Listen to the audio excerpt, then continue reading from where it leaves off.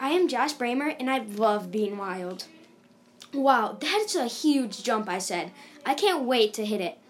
So I quickly got my snowboard, and I got ready. This is going to be so fun. I'm going to fly off this jump. Okay, Josh, get ready, said my friend.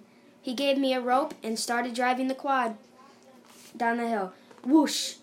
I hit the jump. Whoa! That was insane. That is just one part of me being crazy.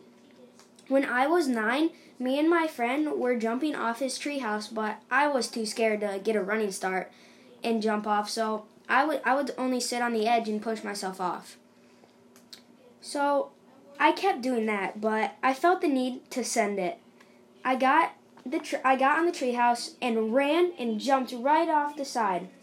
I felt like I was flying, but then I hit the ground and my knee went straight into my chin, and I cut my lip open. But that's not it. When I was 10, we made a bike jump on a trail with wood and dirt.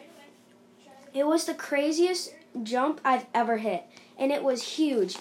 It was like 3 feet tall and had a big gap between the jump and the landing. I don't know what made me think I should hit it, but I did, and it was crazy until everything takes a turn for the worst. My friend hit the jump and put his bike down on the side, and I was coming in hot, and I was coming in a little too hot.